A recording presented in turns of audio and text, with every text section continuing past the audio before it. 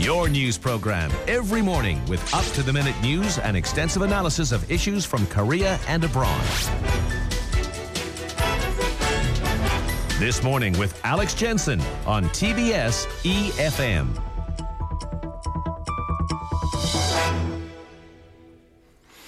For some of us, the offer of bacon is just too tempting to refuse.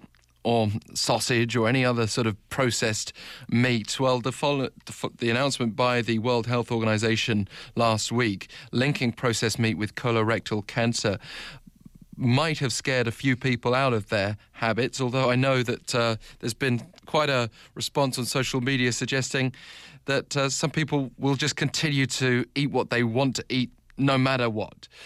Let's discuss with Professor Jeong Eun what the common sense approach to this is. Jeong Eun is from the Department of Food and Nutrition at Sook Myung Women's University. Good morning. Good morning. Let's just first clarify the details of the World Health Organization's announcement on meat and processed meat in particular. WHO IARC, International Agency for Research on Cancer, evaluated red meat and processed meat intake and classified processed meat as carcinogenic to humans, which is group 1. And this review indicates that reducing consumption of processed meat can reduce the risk of colorectal cancer. Here, processed meat refers to meat preserved by smoking, curing, or salting, or by the addition of preservatives. And processed meat contain beef, pork, poultry, organ meat, or meat by products. So, as you know, examples of the processed meat include hot dogs, ham, bacon, sausages, and corned beef, yes, and beef jerky, as well as canned beef if processed. And ham, bacon, sausages are most consumed processed meat in Korea. Right, thank you for that background. But I've been told, and I'm sure many others have as well, for a long time that we should try to limit the consumption of processed and red meat in our diet. There's been a suggestion that it's not good for us. The thing is, the WHO is putting this on the same level as a carcinogen with smoking and asbestos and other very serious carcinogens out there. So what's the background for that announcement now? So WHO evaluates different exposures, including chemicals and lifestyle factors and other various factors based on the researches.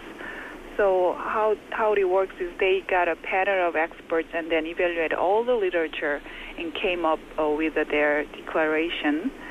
So the classification actually indicates the weight of the evidence as to whether an agent causes cancer, but it does not necessarily measure the likelihood that cancer will occur. So although it is categorized into the same category as smoking and asbestos, but that agents in the group 1 do not necessarily have the same magnitude of the association with the cancer. For example, smokers are about 20 times more likely to develop lung cancer than non-smokers. So here the relative risk is 20, comparing smokers versus non-smokers for lung cancer.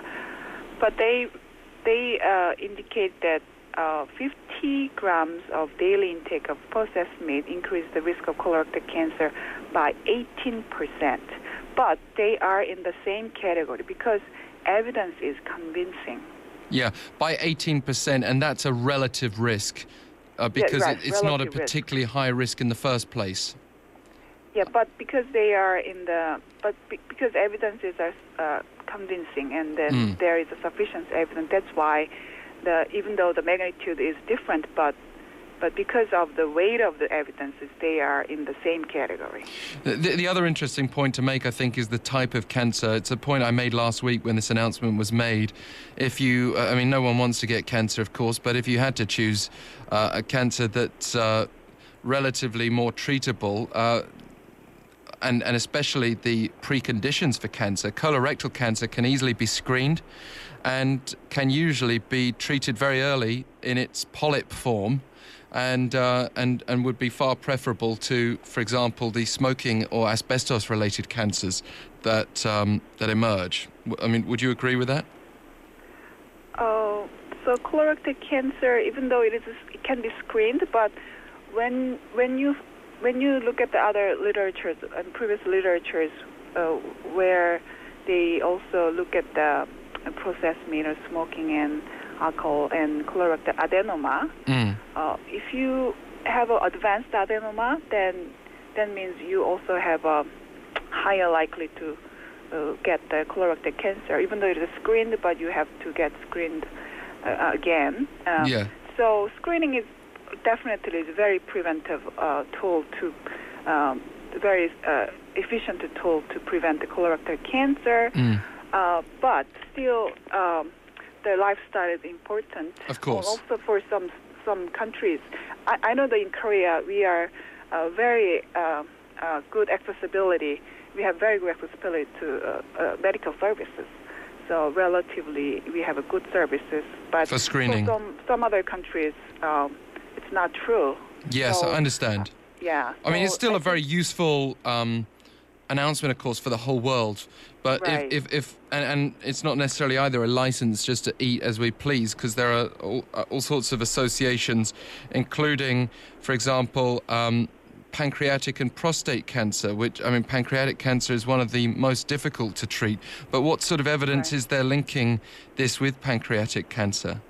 So even though they focused on the colorectal cancer, because that's the very convincing and compelling evidences for colorectal cancer, but their report indicates that there is evidence for also processed meat, evidence that also actually the processed meat also increased the pancreatic cancer and prostate cancer, and possibly still the research are ongoing, but we will see whether it also increase other types of the chronic diseases.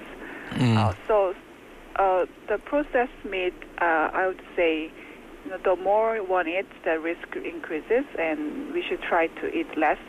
Yeah. It's definitely for the prevent colorectal cancer, possibly for other cancers too. Yeah, I mean, the thing is, Professor E, when we focus only on this particular debate about colorectal cancer, we are kind of ignoring the benefits of, for example, introducing more fruit and vegetables into our diet for a whole range of benefits and maybe a whole range of other cancers. You know, when we just say, oh, you know, it's okay to eat processed meat, sometimes people will take that and run with it. But what about red meat? That's placed in Group 2A. And some people will eat really good quality red meat thinking they're doing something relatively healthy. But what does that mean to be in 2A of the WHO's list?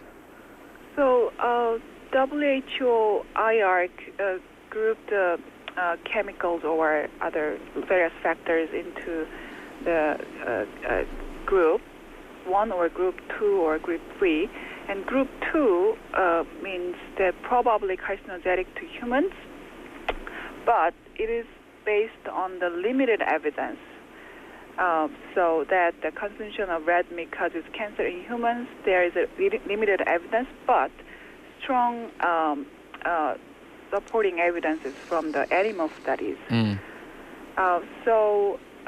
Even though they classified red meat into the group 2, probably carcinogenic to humans, but they did not classify it to group 1 because of the limited evidence in the humans.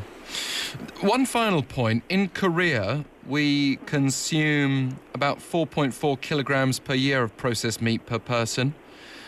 Despite the perceived popularity of some of those canned ham goods that are out there.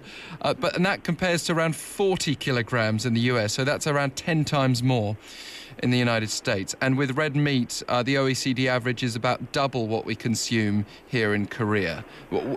So the advice for this particular country would possibly be different then to the rest of the world?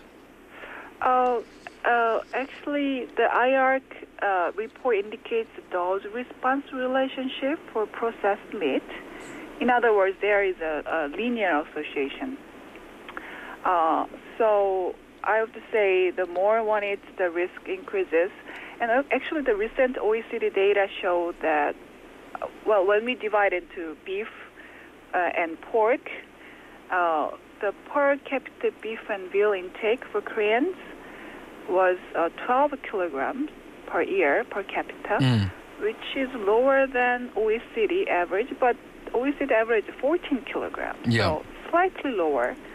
And it is definitely lower than U.S., which is much higher than Korea, but we eat more beef, much higher beef than Japan. Yes. And also in Korea, pork consumption is high. Pork consumption is even higher than OECD average based on the food balance data, food balance sheet.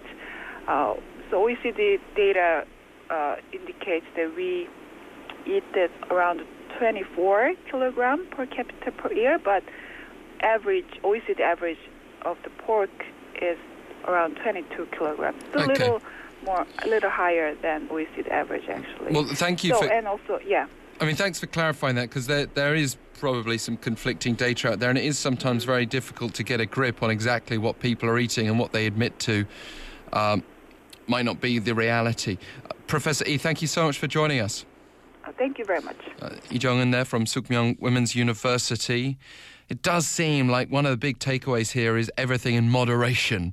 There is a linear association, and eating a certain level of meat, is not as associated with the dangers of smoking, for example. But would you change your dietary habits based on what you've heard today and last week? You can text us #1013 for 51 per message, or email us efmthismorning@gmail.com.